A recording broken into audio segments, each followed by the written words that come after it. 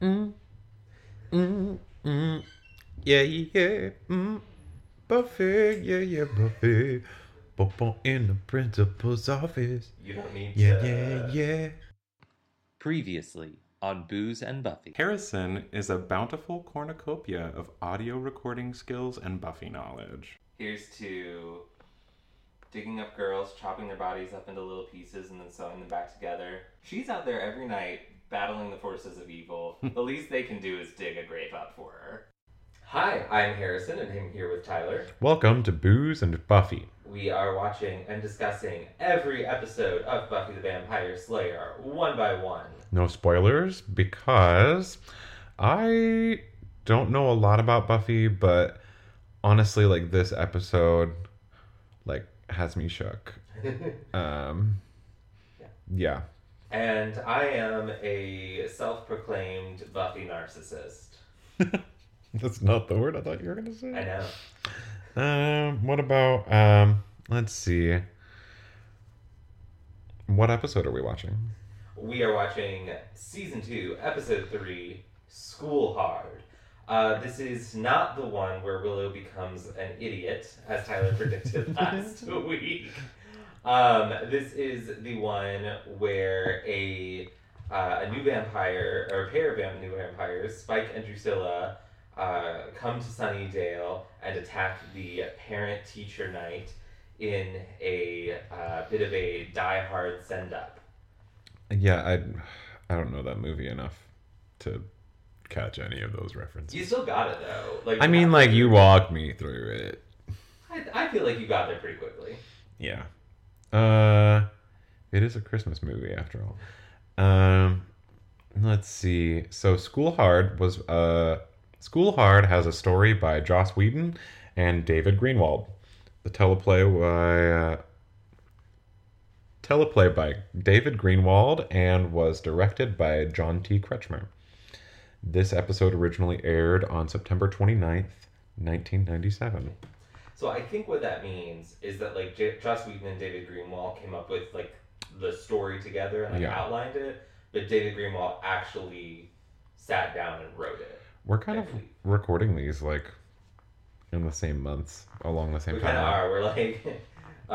So it is currently September 22nd. Oh, we did. Yeah. Close up.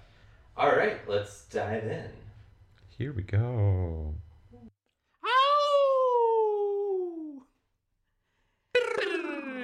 Booze and Buffy. What will we see? Buffy. What will we drink? Bourbon. Wine. What will we think? Harrison's seen it all. Fuck yeah. And Tyler hasn't. What vocab words will we learn that are gay? Slay. What vocab words will we learn that are gay? Yes. What is on the gay agenda for today? Outfits. What is on the gay agenda for today? Angel. It's Booze and Buffy. Hey Harrison, Hey Tyler. what are we drinking? So we are drinking something that my husband discovered. It's like a new drink he found this week. He actually like kind of made it for the first time while we were recording. The drink is not new. It's new to John. Well, yeah. But he actually made this for the first time while we were recording Some Assembly Required last week. Right. But it is a dark and stormy, so it's dark rum, ginger beer, and lime, and it's good. Yeah. It has and- all the things I like about ginger and none of the things I don't. And when I asked Tyler to bring ginger beer so we could make these, we didn't realize till we actually made the drink, or we Tasted the drink. yeah, I'll say more accurately, we made John make the drink. Yeah. That the ginger beer we have is also alcoholic and not the non-alcoholic. Which I guess that's say, what I get for going to a liquor store. That's not good. No, I'm like, here's to alcoholic ginger beer. Yeah, it's only like 2%. Yeah, It's like, it's good. yeah. Alrighty. Well, here is time for our toast. Toast. Okay. So here's to production value. Hell yeah. Like this episode has me shook on a lot of levels. But like, here's the good production value, like good lighting and fight choreo and orchestration and hair and makeup and just everything that has improved in season 2. Mm-hmm. This episode is Yeah. a good indicator of that. Here's to that. Yeah, we started recording really far, like across the room from each other, so we can't. We have 2 mics now because we're on that season 2 budget. we need to just pre-record, just us. Hey, looking at our cheers. Glasses, Yeah. and then I can just Edit it in. We'll tweak it in post. All right, so let's just dive right the fuck in to School Hard. I've been so excited to like. You get mentioned to you like this episode. Yeah. And I mean, I see why. Because, like I said, this episode really embodies a lot of the things that are better about season 2. Yeah, really does. Huge improvement over last Mhm. week. So, before I start this, I just want to say on the Buffy wiki, under synopsis, Uh-huh. just the first thing it says is in all capital letters, "Parents in the night." I don't know what that is. I don't know what that is. So Is it- anyway, Just like the parent-teacher conference? I guess that's what it means, but it just sounds really... They turned the lights off in that one part. So this episode starts with Buffy and a fellow student named Sheila, which the Buffy wiki credits her as Sheila Martini. And did you ever catch that? No, but she's drunk. Well, yeah. Or like hungover. Yeah, I don't... Maybe there's like a file or like a paper. maybe. Or maybe she's credited that way just In the in the... credits? Like, yeah, in the credits. Oh. So they're in Principal Snyder's office. They are, according to Snyder, they're just like the 2 worst girls in the So, school. what did Sheila do?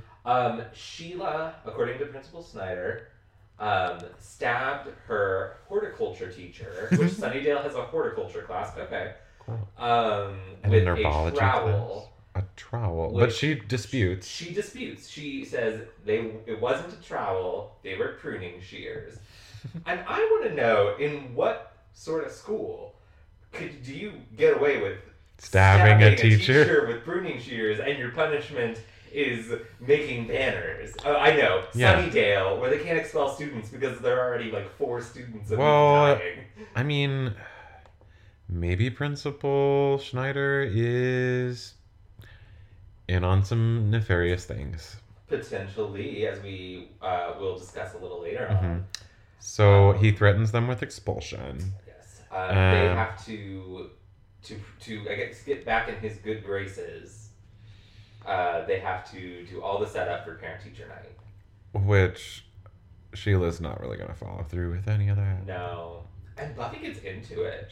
She's like, I can save the world from vampires and plan a bomb-ass parent-teacher night. Yeah, for sure. One thing she can't do, make punch. Oh. So next up is vampires. So we're introduced to Spike when he runs over the welcome to Sunnydale sign. Okay. And then it's like cut to credits. Mhm. So the next time we see him is in the abandoned warehouse Right. where With the other Anointed vampires. One Okay. is And there's from. plenty of vampires at this point. Yes, lots of vampire extras. Which is kind of we've touched on this before, like more budget. Like last year, it was like the master and like 1 lackey. Yeah. Now it's always like 6 or 7. Yeah, which is kind of cool. Yeah. So we've got this one vampire who is credited in the episode as Big Ugly. His brow is like kind of fucked up. Yeah. He is bragging to the Anointed One that he's going to kill the Slayer. It's going to be just like the crucifix, and he should know he was there. So at this point, Spike enters, and it immediately... That's when he starts himself. bragging about Woodstock. Yeah. Okay. He's like, if every... That was a weird gig. I'm not going to do the accent, but he's like, if every vampire who said that they were at the crucifixion were actually at the crucifixion, it had been Woodstock. And then he was like, I actually was at Woodstock. That was a weird gig. I fed off a flower person and spent the next 6 hours watching my hand move. But I like, Spike really distinguishes himself pretty immediately from the other vampires. They are very, like the Master, ritualistic, and they all talk in verse, and like... Yeah, what? Is that new? I mean, the Master always kind of did. Really? A little. Like, he would always, like... It has been much more apparent in season 2. Yeah. I noted on it with the hammer dude, and then this guy does it. I was confused. I think it's to distinguish them because when Spike comes in, he's rock and roll. He's the comparison I see a lot with him and Drusilla is Sid and Nancy. But doesn't Spike speak in verse as well? I don't really think so. I feel like he does briefly towards the end. But maybe I feel like if they're like part of this sect or they're very like ritualistic, then like that kind of makes sense to me. Yeah, they would talk like that. And Spike's a rebel. He'll never ever be any good. Mm-hmm. Oh my god. So you'll be a vampire. So then we get Drusilla. So she enters and she's like drowsy or weak. Yeah. She's super pale, dark hair, white dress. She is like I don't know. She's got a very mystical quality about her. She talks like this, and she. And I like the way this is one of my favorite parts of the episode is this entrance and this introduction to Drusilla and Spike. We get this introduction to Spike first. He's a badass. He's rock and roll. He's wearing a leather coat. Mm-hmm. And he's in vamp face for the entirety of his introduction scene until Drusilla enters and he goes into his human face. His whole manner softens immediately. Mm-hmm. And you kind of see, you've got these two sides to this character. He's a hard ass, but when this woman walks in, stars in his eyes. Like, you can, at least, from, like, that entrance, you can see he fucking adores her. Mm-hmm. And they have this really cool bit where she like, cuts his cheek with her fingernail, like, licks the blood off, and then they, like, put their heads together, they're about to kiss. But then before they kiss, they each just turn their head and look at the anointed one. And I don't even remember what they say, but it's really cool. I really like it. Yeah, well, that was my question at that point. I was like, wait, was she about to drink his blood because she's not a vampire yet? But then you were like, no, she's already a vampire. Yeah. She's just like anorexic or something. Yeah. Well, and this is something that will be developed a little more throughout the season. But he does mention at one point, she says, I miss Prague. And Spike says something to the effect of, like, you nearly died in Prague. And something about a mob. And he makes a lot of references to her not being well. And so that's just something that's going to develop throughout the season. Drusilla. Well, then they were in the library, right? Yes. They are. Or no, I don't think they're at the library yet. We are in the hallway where Buffy, Willow, and Xander are making the banner. Mm-hmm. Yeah. And Sheila's not there. She covers for Sheila. She does cover for Sheila. She's like, oh, she just went to get the paint. Yeah, and she walks in and she's got Jenny Calendar vibes from I Robot You, Jane. Yeah, I thought she was her for a second. Well, their haircut's kind of the same. It kind of is. Hers is a little curlier, But Giles and Jenny let Buffy know that Saturday is the Night of St. Vigius, which is basically like a vampire holy night where vampires are stronger than normal. And they can expect that the Anointed One's forces will probably come after Buffy during that time. So that's like, you got like kind of two Meanwhile, boxes. she has a parent-teacher conference. No, exactly. You've got these two... Parents just don't understand. You've got her prepping for parent-teacher night on Thursday and St. Vigius on Saturday.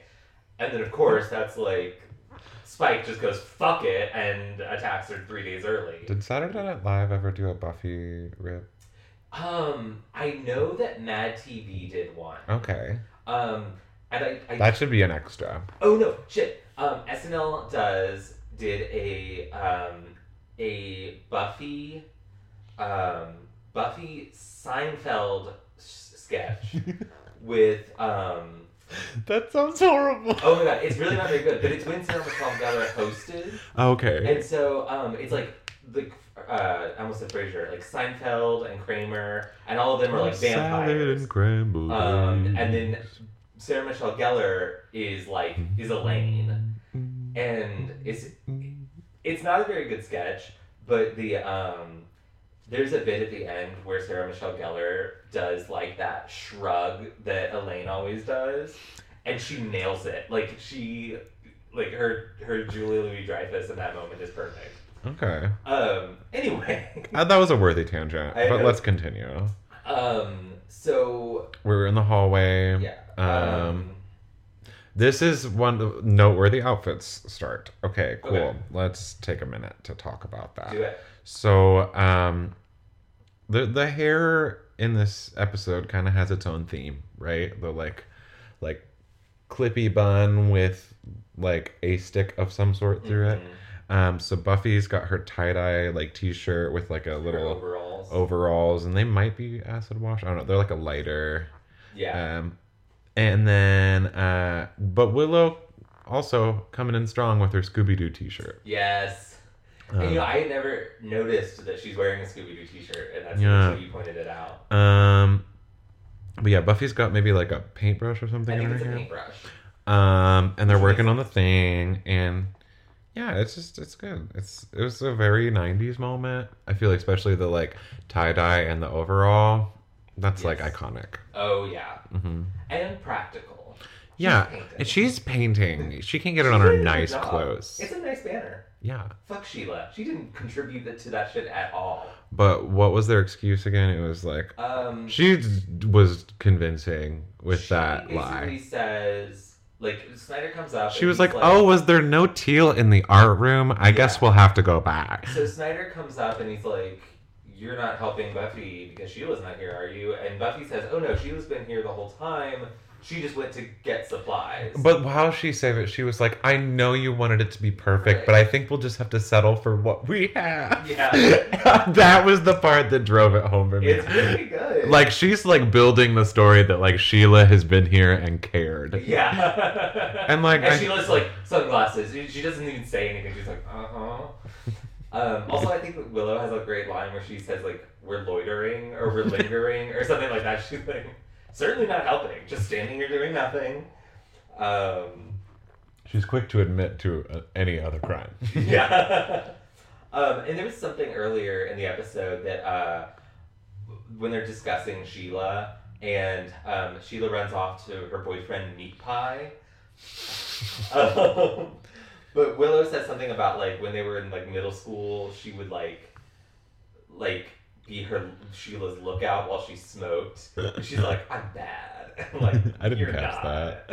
That's funny. Okay, so like Sheila has a little more of a backstory. Yeah. So they go to The Bronze? They go to the Bronze, where Buffy and Willow are studying French. And actually, that's a little... we were kind of making fun of that earlier, that like, oh, they're doing homework at the Bronze.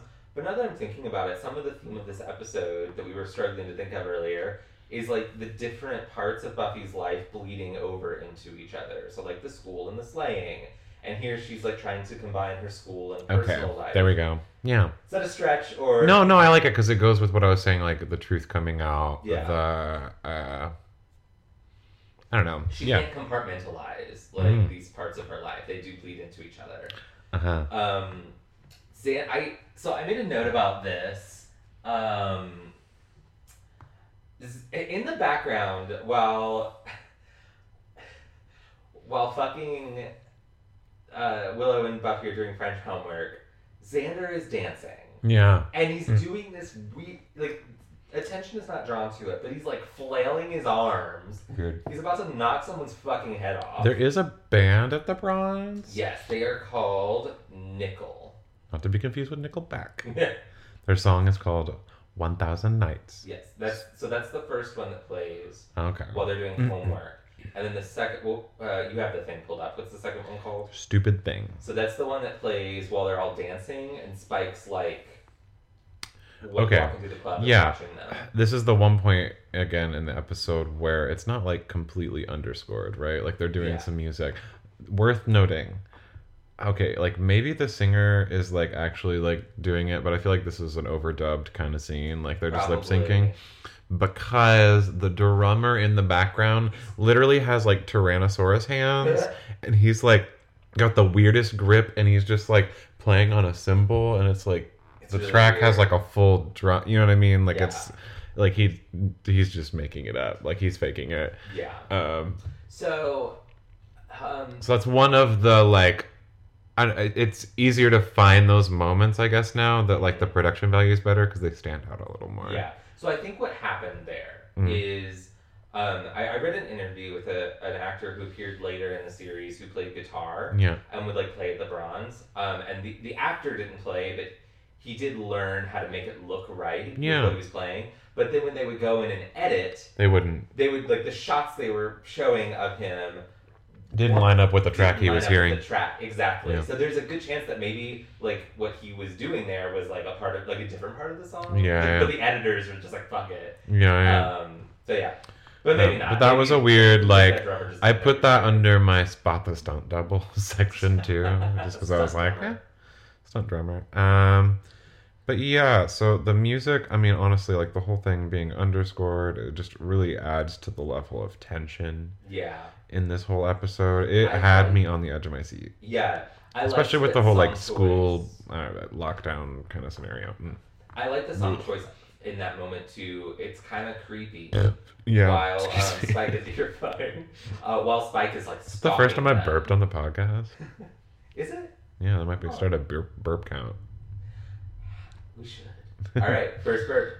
Uh, So Spike also he sends one of his vampire lackeys out into the alley to attack someone, and then like yells loudly so that Buffy hears like someone's Yo, somebody biting call the someone. police. There's somebody biting Yeah, people which in the is- parking lot. It's cool. Like he wants to see her in action. He wants to see what she Well, can do. he also probably wants to confirm that it's her. Probably. Because, like, she's the first one to run off, and he's like, Yeah. gotcha. I think it is part confirmation. Like, Yeah. is this my girl? And also part like, Because they can sense that shit, but Yeah. whatever.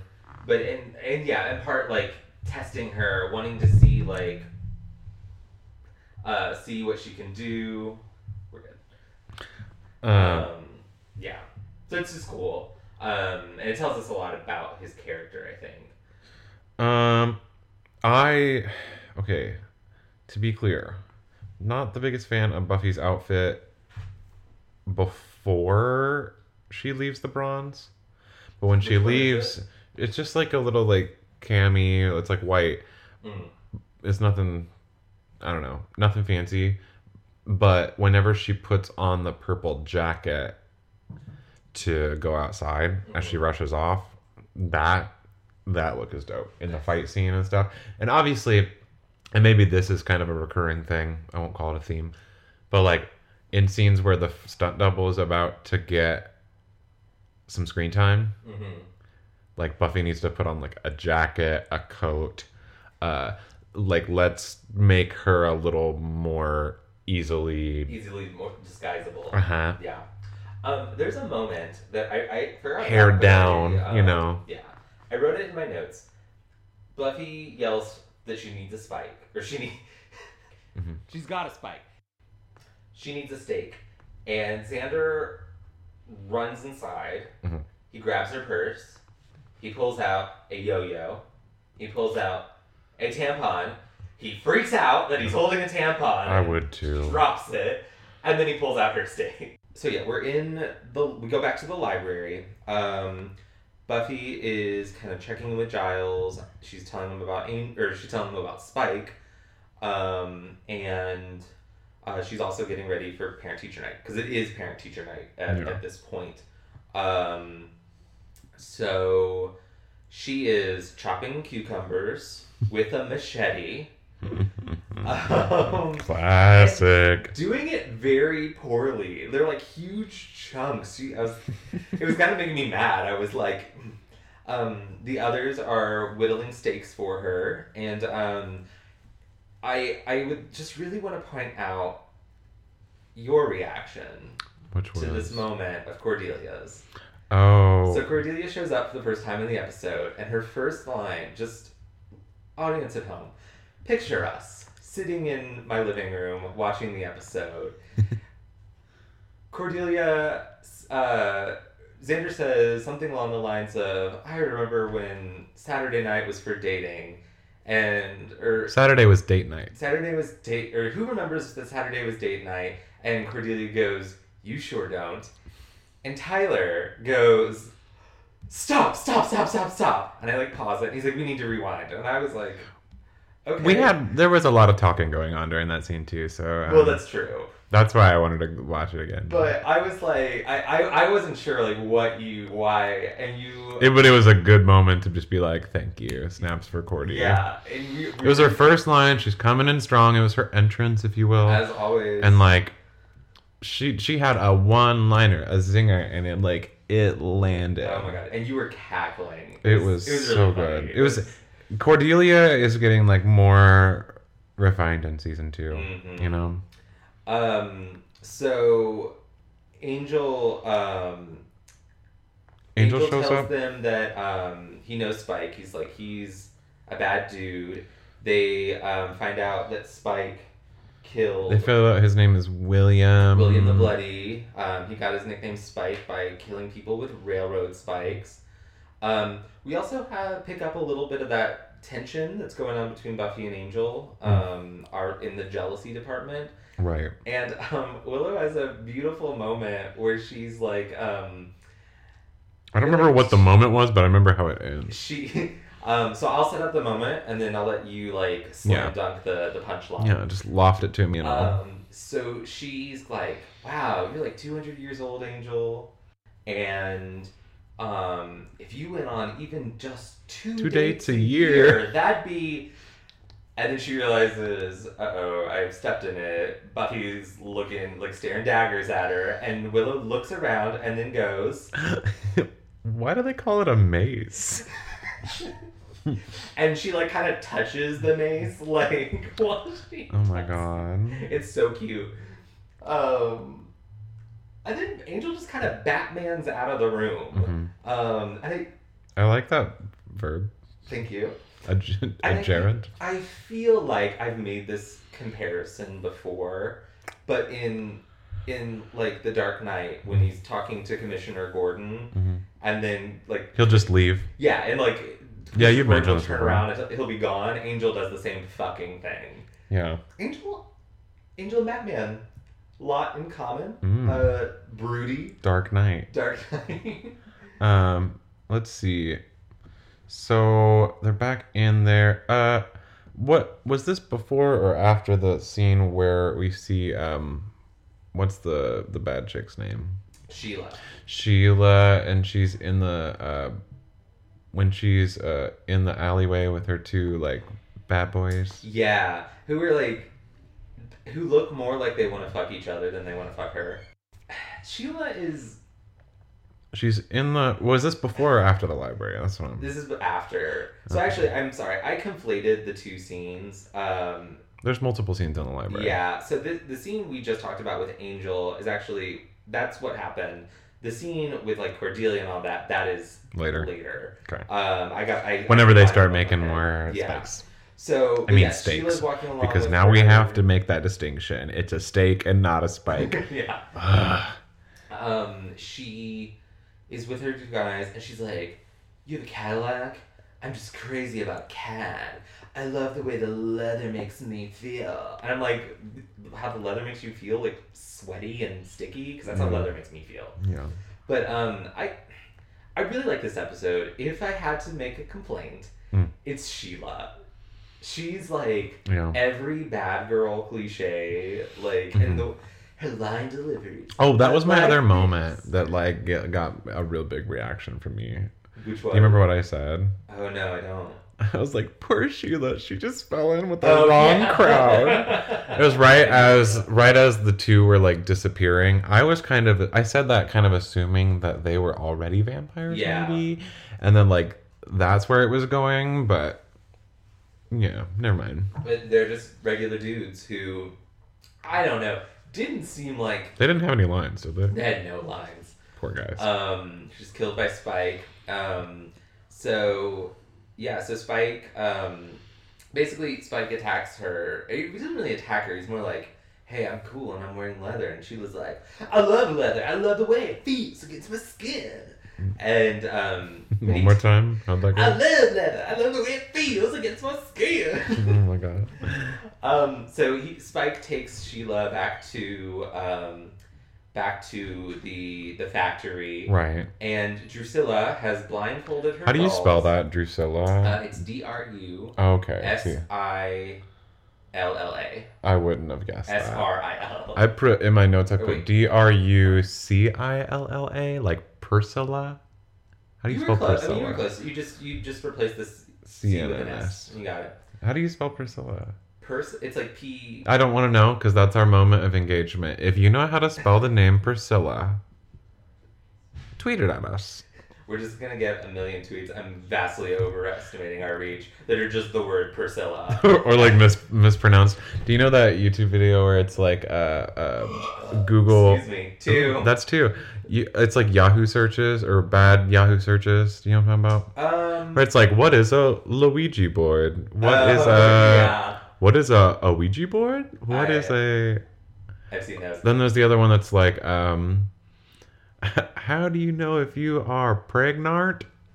Yeah. There's also the one that Jimmy Kimmel does, where it's Yahoo Answers, and he reads the question, and then he has Audra McDonald on, and she sings automatically the answer. There's Josh Groban does a similar one with Kanye tweets. Oh shit! I've not seen that. And Gabe Kahane, that composer that I like, he does one with Donald Trump tweets. That And seems like depressing. other politicians too. That's cool. You know. Anyway, we should start an Audra McDonald podcast. That's a whole nother thing. So Drusilla has blindfolded her dolls, and one of them. She speaks weird to them. Miss Edith. And I'll just tell you right now, Miss Edith is like Drusilla's main doll. Okay. This like thing with like Drusilla talking to like these porcelain dolls is just a character bit that recurs. Yeah. And I love it because it's just so weird, Creepy. and it makes her it's creepy, and they're porcelain dolls, and porcelain dolls, I'll have all of our listeners know, are the most haunted type of doll. Period. End statement. Yeah. All dolls are haunted, but porcelain dolls are the most haunted. So yeah, she's angry at Miss Edith. She's misbehaved, and so she turns her around, and then Spike comes in and he's like, "You have to eat." He's really tender with her, like, and that's when he reveals that His he vamp brought- face goes away. Yeah, he reveals that he has brought Sheila and is gonna feed Sheila. To Right. You kind of Drusilla. see her at the beginning of the scene, but you don't put together it's her. Yeah, and I really like the way they do this, where it cuts away from like she's got Sheila. She's in got a vamp regular. face. Well, she's in a regular face first. Right. They like cut away or like do a close up on Sheila or something, but they cut away, and when they come back, she's in vamp face, so you don't see the transformation. Yeah. But it's really cool, and her vamp face is different than others. It's more cat-like. I feel, and I really like it. Like it fits their character really well. And then she goes in for the fucking kill, and this is another moment where you had a pretty visceral reaction because it looks like she's about to rip her whole fucking face off. Yeah. So R.I.P. Sheila. I mean, not really, but I mean, R.I.P. human Sheila. She just got in with the wrong crowd. Okay. To quote Buffy, and I think it's in the pilot. From now on, I'll only associate with the living. Lively. So now we go to the library. It's student teacher night. Cordelia slays Xander verbally. Cordelia's outfit I feel like it wouldn't pass nowadays. Yeah. She's got the kind of like, it's not like a mandarin collar, but it's like a kimono looking. But this is where the chopsticks kind of theme, when the hairdo. Yeah. She's got like an up clippy bun thing going on with like chopsticks through it. And We had a whole discussion about it while watching the episode. Yeah. It's weird. It's just a weird fashion trend. There's a lot of things about this episode that you wouldn't get away with nowadays. Yeah. Yeah, so it's, I mean, that being said, like, she does look really good. Yeah. Yeah, it's like, your outfit is kind of appropriative, but Yeah. also you look fucking hot. And I know I had some criticism for Buffy's, like, the version of Buffy's outfit in the parent-teacher conference when she's wearing the, like, periwinkled, like, cheetah print sweater with, like, a mint green top and, like, a white skirt. But she's trying to look good. She's putting on her... Her Sunday clothes. Yeah, like, she's trying her hardest... To make a good impression. Yes. And she is. And so I take back some of what I said. I was like, this outfit sucks. Fuck this. Yeah. But like, no, like she's putting on like this character. That is what's so actually kind of a bummer about this episode is Buffy tries really hard. Mhm. Like she puts in a lot of effort. She and a slicks lot her of hair work. back, and Yeah. it doesn't necessarily look particularly good. But like, she knows probably that that's what she's supposed to do. Yeah. So Buffy goes out into parent-teacher night. actually, you know, I think this brings me to our gay agenda. Oh, okay. My gay agenda, Okay. or one of them. At least the vocab, right? Okay. So, so today's gay vocab, insert music here. Okay, so today's gay vocab comes from season 2 of RuPaul's Drag Race, and the phrase is two-piece and a biscuit. Okay. Any guess where this might fit in, what this could be? Piece and a biscuit. Okay. It's like 2-piece like tits and the biscuit is like her vagina. Definitely not. Okay. Okay. Think more like fast food chains, like Popeyes. Okay. So a two-piece is like chicken wings, Okay. like tenders. Breast. Two-piece, yeah. Well, yeah, okay, that's not the implication necessarily. This comes from season 2 of RuPaul's Drag Race from the Queen Mystique. She is I'm sorry. Is her name Queen Mystique or is she the Queen, No, comma, Mystique? Mystique. Okay. Just Mystique. And she is the Queen. She is a drag queen. Oh, she's sorry. She did not win the competition. I was She didn't make it thinking, very far. like capital Q Queen, like she's the Queen. No. She's Elizabeth II. Yeah, no, Sorry, because I misunderstood. So, Mystique is one of the plus size queen on season 2, Okay. and she's known for like her like makeup and her death drops. She does What is a death drop? fucking hell. Okay, that's a lot. Wait, to is that unpack. where they like jump and like do like the splits? Yes, Okay. and then land on their junk. Yeah. So she does those, and she's a big girl, right? So it's really impressive. But one of her catchphrases is, "You need a two-piece and a biscuit." Crap. She claims Oh, is that. that when it's like one of the skinny bitches? Well, Like, she being also hurt? attributes it, since she's a big girl. She's like, "This is how I get my curves. I eat a two-piece and a biscuit." Okay. That's how she looks so feminine. That's how she's thick. So I think whenever Cordelia is maybe being a little bitchy and also looking fierce, Mhm. she's kind of got this like skinny bitch attitude. You could say that skinny bitch Cordelia needs to eat a two-piece and a biscuit. Okay. I like that. Yeah. I mean, you could find like other places in the episode where you might use that. Probably against Cordelia. She has several of them. Like, especially maybe whenever like Willow is stuck in the closet with her at the end of the episode. Whenever like she's just being really annoying. Yeah. And like she's praying and Willow just like she's like staring a hole in the back of Cordelia's head. Yes, she is. I feel like maybe that'd be a little more Okay. appropriate of a moment. But yeah, two-piece and a biscuit. Yeah, let's slide right into gay agenda.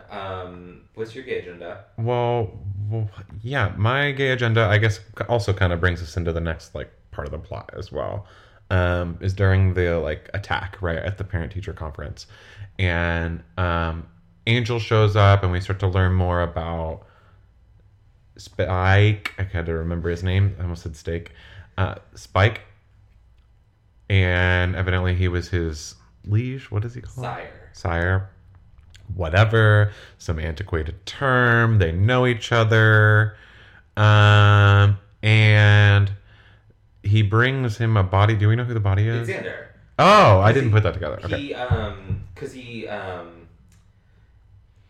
He basically grabs Xander so he can like. But we pretend don't know that Angel is like faking it yet, right? Like this whole moment. But he basically offers him up to Spike, and he's like, "Here, before have a snack or whatever." And then they're like, he said, "We can do it together," like as some sort of like olive branch offering, and like that moment, like it's a soundbite in and of its own. We can do it together. Yeah. Like it was just like, and they kind of go in like as if they're gonna like kiss, but I mean it's just weird. Yeah, no, it's hella gay. So my gay agenda is also about two characters who maybe should have kissed. I feel like that's been my theme recently. It's like, what if? But at the end of the episode, when, as you mentioned, Buffy or Willow and Cordelia are trapped in the closet. In the literal closet. In the literal closet. R. Kelly closet. And let's not mention R. Kelly. And I'm in a closet. But they're there, and Willow's irritated, and there's sexual tension, and like maybe they need to just kiss a little, and who knows? They could have died in there. We don't want them to die without kissing.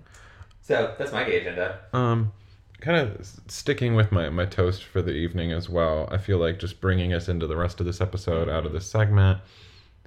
The whole like lighting of the scene, especially after the vampires attack and stuff like that, is just like on point. It's excellent. And I really love the like. I really love the. Hold on. Let me find my notes.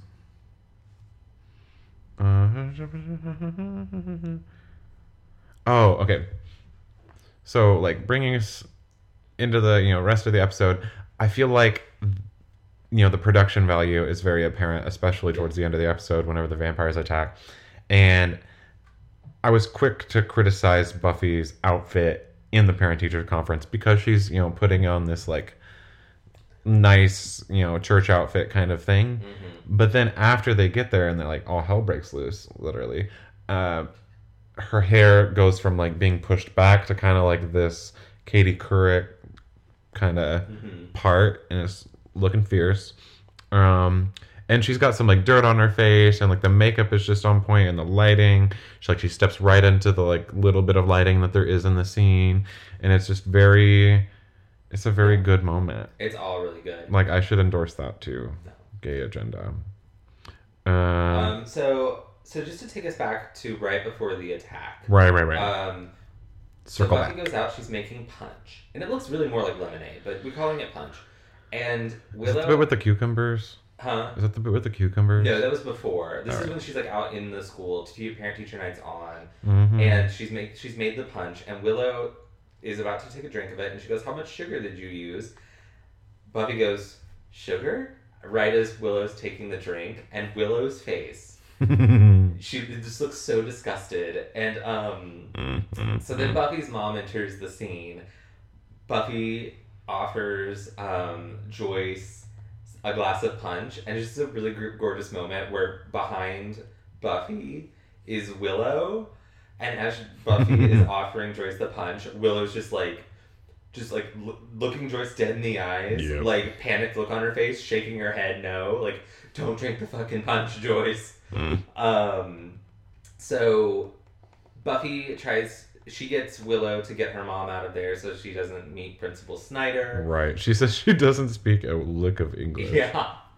And she has a line with Cordelia, and this is another great zinger from Cordelia, where I can't even remember what the lead-in is to it, but it's like, she's talking about like something and something and something else are mixable things. She's like water and oil and a third unmixable thing.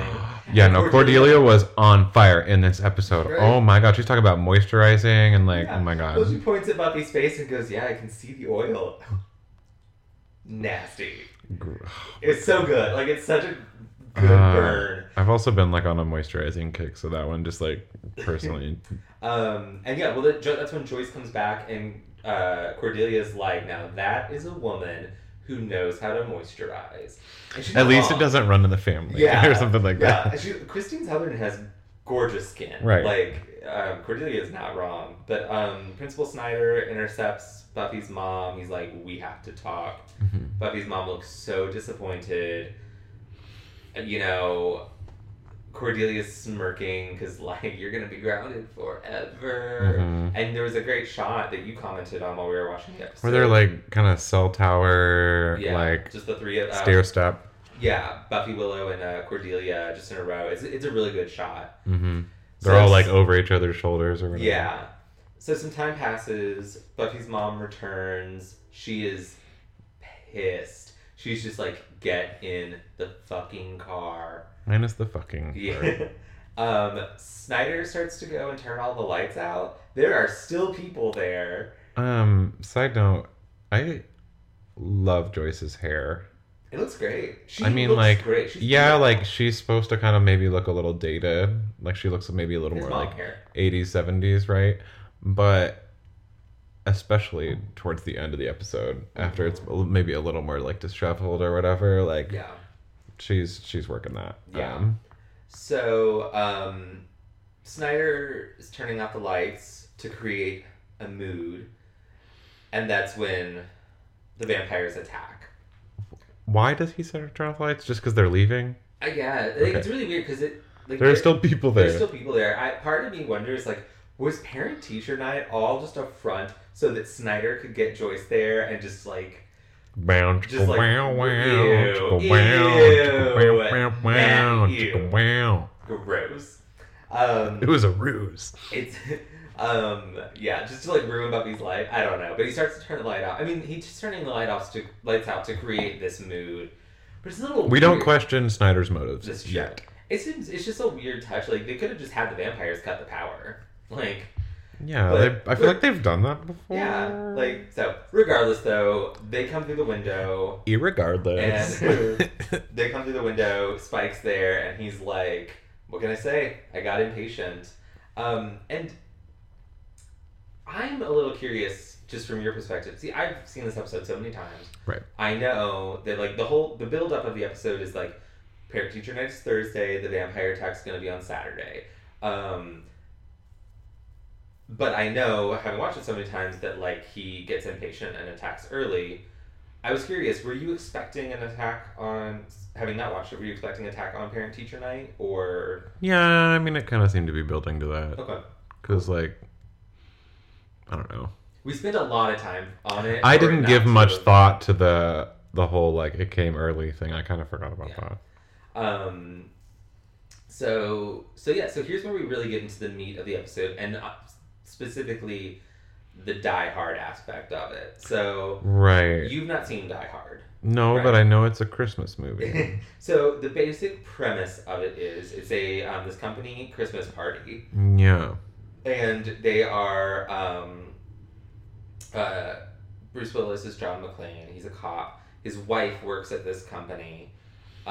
He's like going there, and before he get there, I can't remember if it happens before he gets there. Can I or, like, change right my after he gets gay there. agenda? Can my gay agenda be Bruce Willis? Sure. Sorry. But, Continue. These terrorist attacks like take them hostage, and Bruce Willis basically has to take them out, and it's kind of exactly what Bobby did. He's like crawling through the ductwork. Yeah, and, that's like, the iconic scene. Yeah, and take That's them the out, like, Christmas wow. ornament that I've seen people have. They Yeah, just make a little yeah. box out of tin foil and like put a picture of Bruce Willis in it. Yep. So that's really, it's a hostage situation. Everyone's trapped, and there Also, are like the music is terrorists. super like tense So throughout the tense. whole thing. It's very just has me on the edge of my seat. Yeah. Especially compared to like last season and episodes that don't have as much of that. Like it really just heightened Yeah. The whole episode, it was very suspenseful. And I just, the whole aspect of like, I don't know, when the vampires get there and they're talking about just like closing the doors and like, you know, making sure nobody gets out and stuff like that. Like in It has today's some climate, implications, yeah. this kind of episode wouldn't happen. I don't think a lot of the show would happen the way there would be much less violence at the school. Yeah. Just in general, even let's just say it. We're talking about gun violence in schools, and I think and there's no gun violence in this episode, right? There's no gun violence, but there's still a very specific. You know, there are people attacking the school. There are students hiding in closets. Mm-hmm. You know, there aren't guns, but especially with like the production value of this episode and the writing and the tension and the music. That aspect was what was really uneasy for me in this whole episode. Just like it was so different. Yeah. Yeah. It was uncomfortable. Yeah. It's really good. Mm-hmm. Well, and like we were saying in the episode, like I was quick to be like, oh well, it was probably, you know, around like Columbine, but you said no. Columbine. This is a year beforehand. I think it is actually 2 years. So we're in 97 now, and I believe Columbine was maybe a year and a half. I believe Columbine was the beginning of 99. I'm gonna look it up real quick. But so you know, this episode existed, and the show for at least the first couple seasons. 1999. April 20th. Okay, so about a year and a half. Existed in a pre-Columbine world, to think like this episode is still relevant and even more relevant now. Maybe than it was then.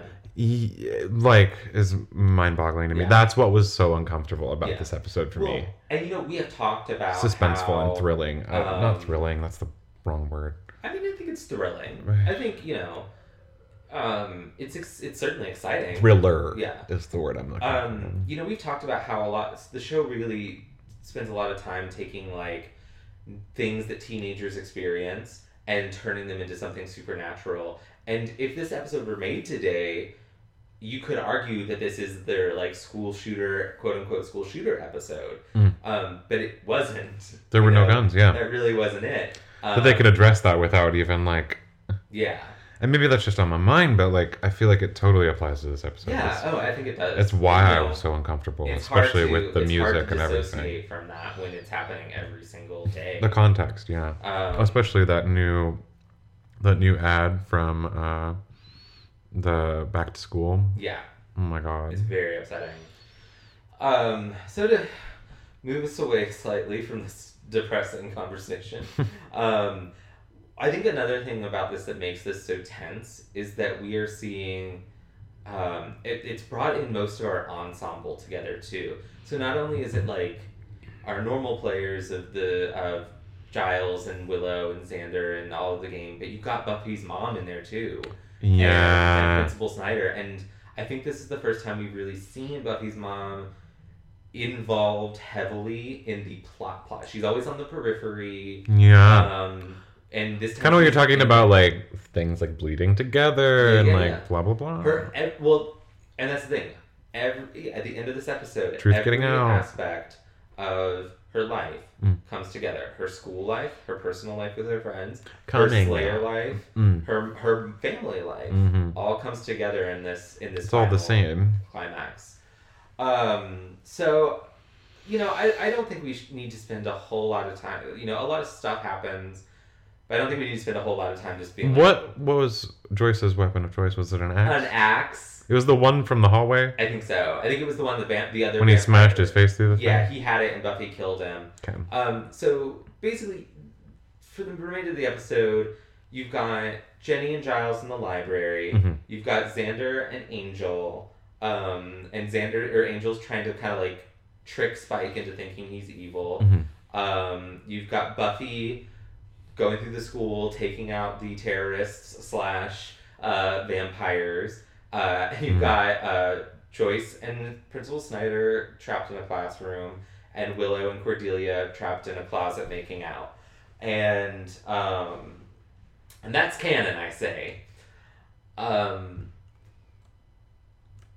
We see Buffy take charge pretty immediately. She tells Snyder, I'm in charge. Everyone stay here. She goes up through the ductwork. I'm going to take care of this. Snyder tells everyone it's a gang on PCP. He tries to escape through the window and ends up getting a guy killed. Right. And that's the point where Buffy's mom, she gets up in his face. She's like, "You are an idiot." She's like, "I'm not listening to you." And he has a line where he's like, "I see like the family resemblance," or like mother like daughter, something like that. And I think there's a moment there where when he says that, Joyce is like, "Fuck yeah." Like, my daughter's a badass, and I'm a goddamn badass too, and you're a tiny little rodent man. And that kind of empowers her to go do what It's she great. does. So, Spike and Buffy have their confrontation. Spike has a gross line when he, so Buffy's like... We've not mentioned yet, but like he kind of struggles with the whole, not struggles, but I guess like with his accent and the prosthetic, like his accent is even more exaggerated when he's in the prosthetic, especially in that first scene. When he's out of the prosthetic, the It's accent's fine. pretty good. Yeah. Yeah, it's when he's in that prosthetic that it's like, what does he say? It's really difficult, yeah. But she says like, Buffy says something like, "Oh, are we really gonna fight with weapons?" And he's like, "I like weapons. They make me feel all manly." And he like kind of like does this thing where he like takes his hand and like travels it down his body towards his crotch. And our friend we were watching it with was like, or maybe it was John. Someone was like, "That was vaguely sexual," and I was like, "That's not vaguely sexual. It wasn't vaguely anyway. That was overtly sexual." Far from discreet. But they fight, and Buffy is losing. Right. Like, yeah, he's got her. He's killed two two Slayers in the past century. Yeah. So pretty impressive. And but then here she comes. Mother of the goddamn year. This is another place where you get an axe and you get an axe. You had a very strong reaction in this moment. So Joyce hits him over the fucking head with an axe. And then she goes, "You get the hell away from my daughter." I was like, "Yes, bitch, work!" I gave her 2 snaps. It's a great moment. It's such a good moment for Joyce.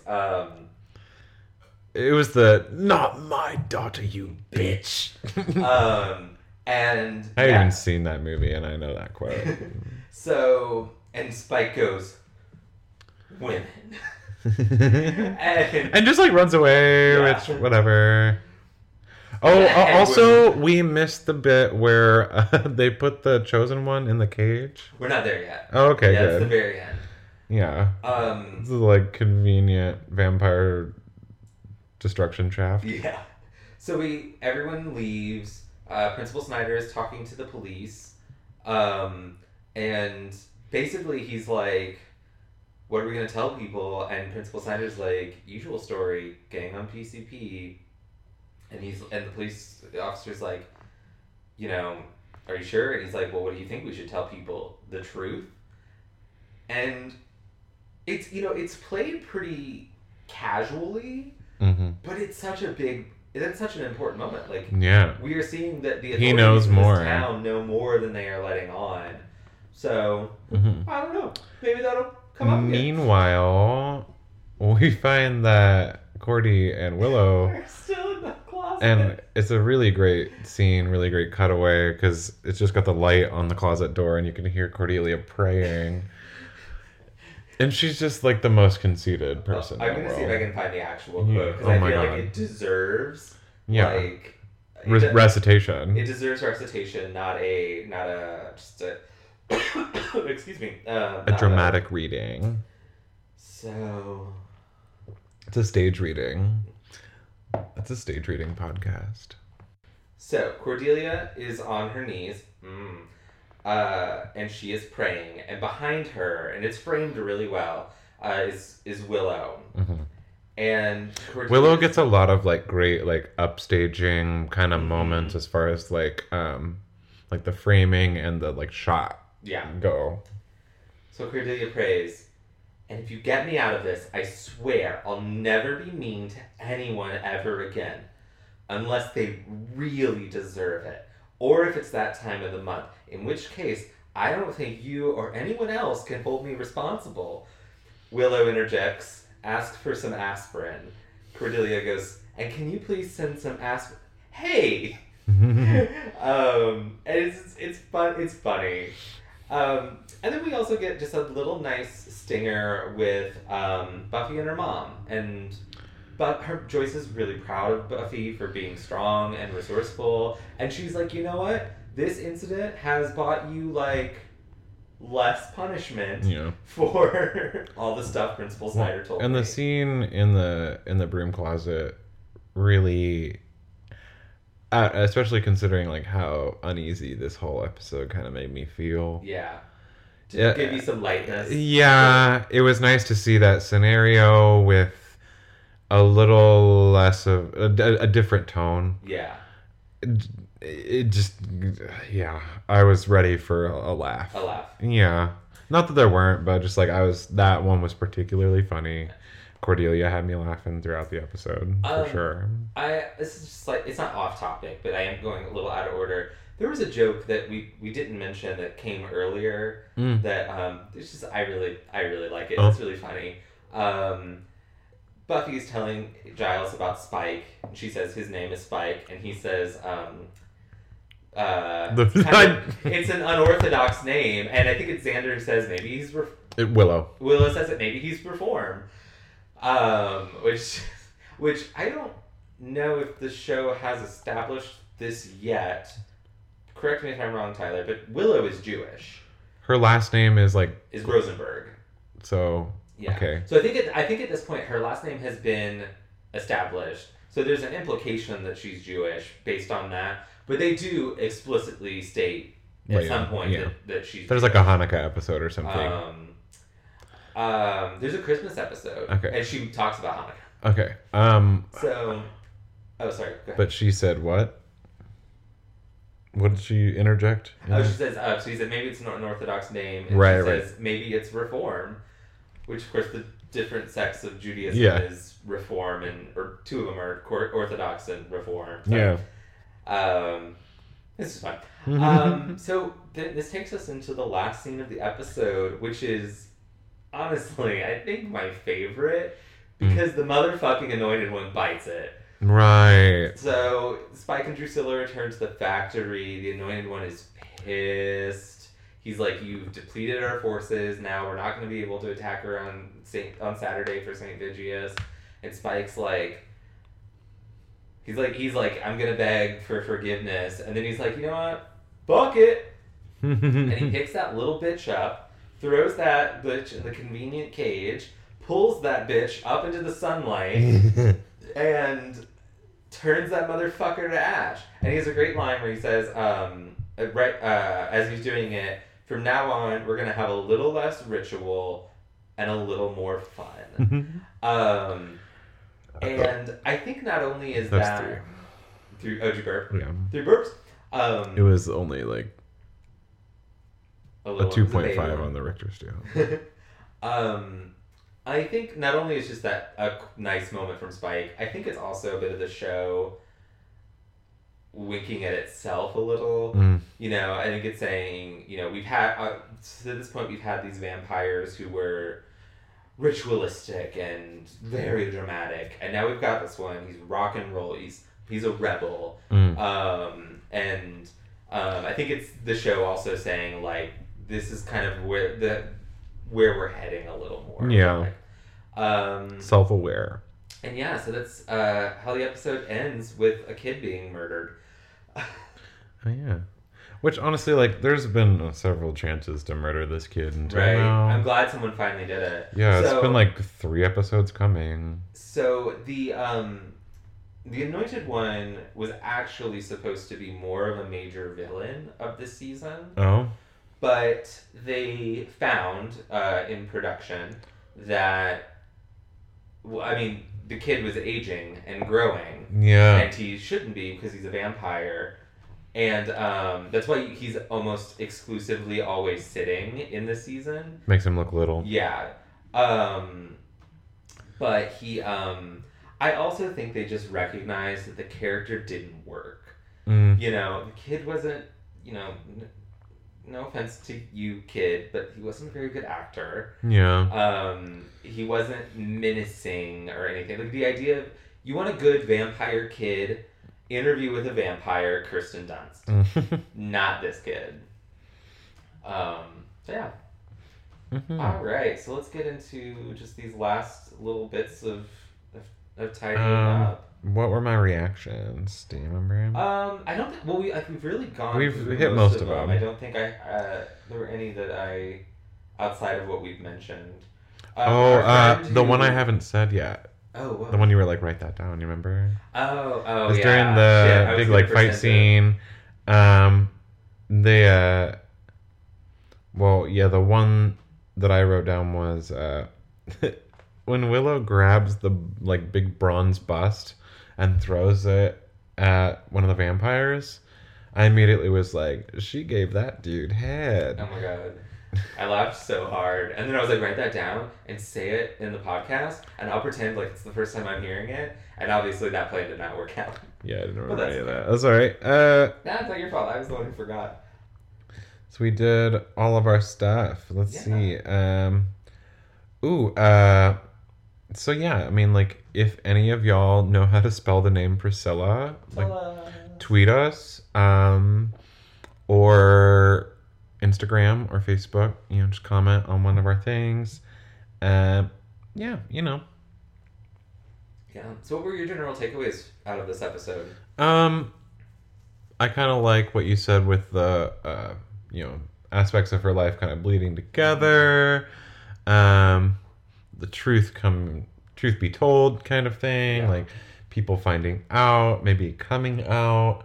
What are you thinking? I like this episode. Yeah, it's really good. Have you ever heard the phrase "growing the beard" No. in reference to television? So it's a TV trope.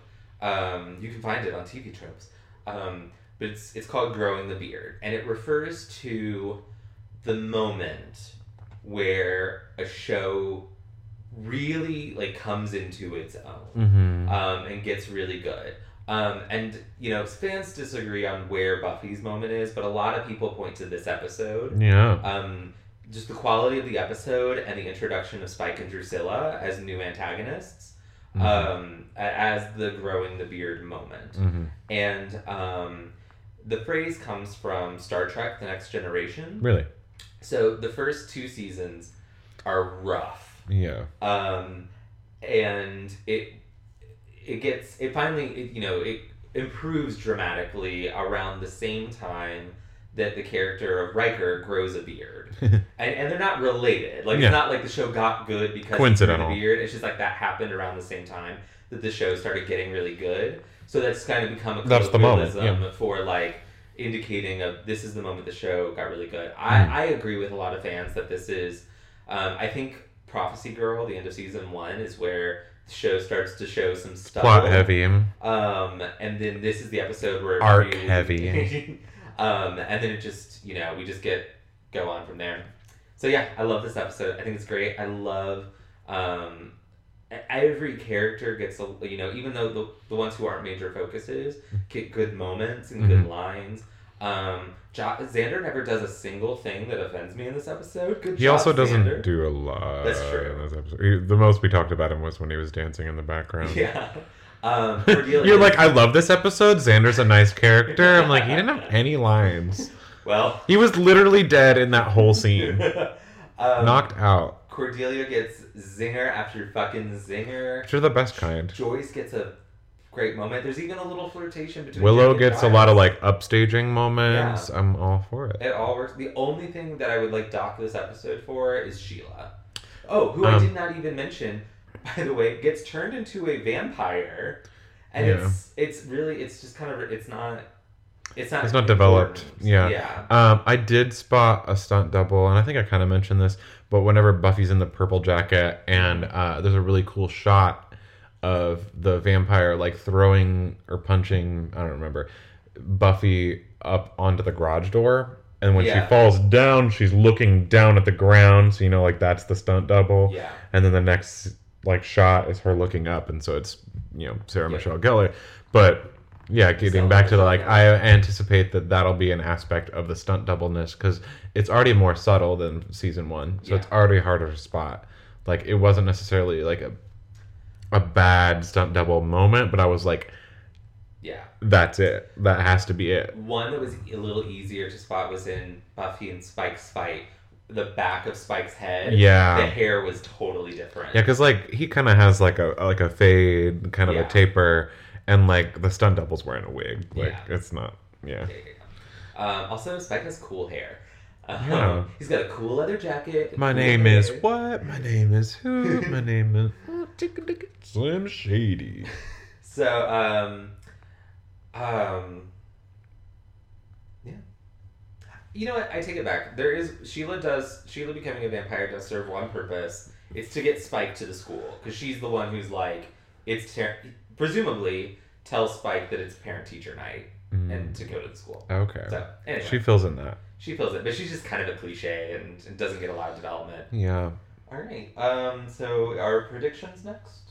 Is that? Yeah. I think we were talking about like. I feel like one of my guesses last time was that we're gonna follow like classic literature and like kind of do versions of that. But I think a better way to refine that is like we're gonna follow more tropes. If this was like a Die Hard episode, then maybe there'll be like more of a pop culture aspect, maybe some other '90s references like that. Okay. But yeah, I mean I'm gonna stick to my guns. But just say, there's going to be more of those, like, tropes where this is a Die Hard episode, this is a Frankenstein episode, this is a werewolf episode, this is a fucking, I don't know, what are other 80s movies? This is like a Breakfast Club episode. Like, I don't know. Okay. Good prediction. That's probably pretty specific, Breakfast Club, but they're in a school. One thing on the topic of you saying, like, this is the Die Hard episode that I think is what helps this episode work is that it takes its idea from Die Hard, but it doesn't doesn't beat it over the head. Yeah.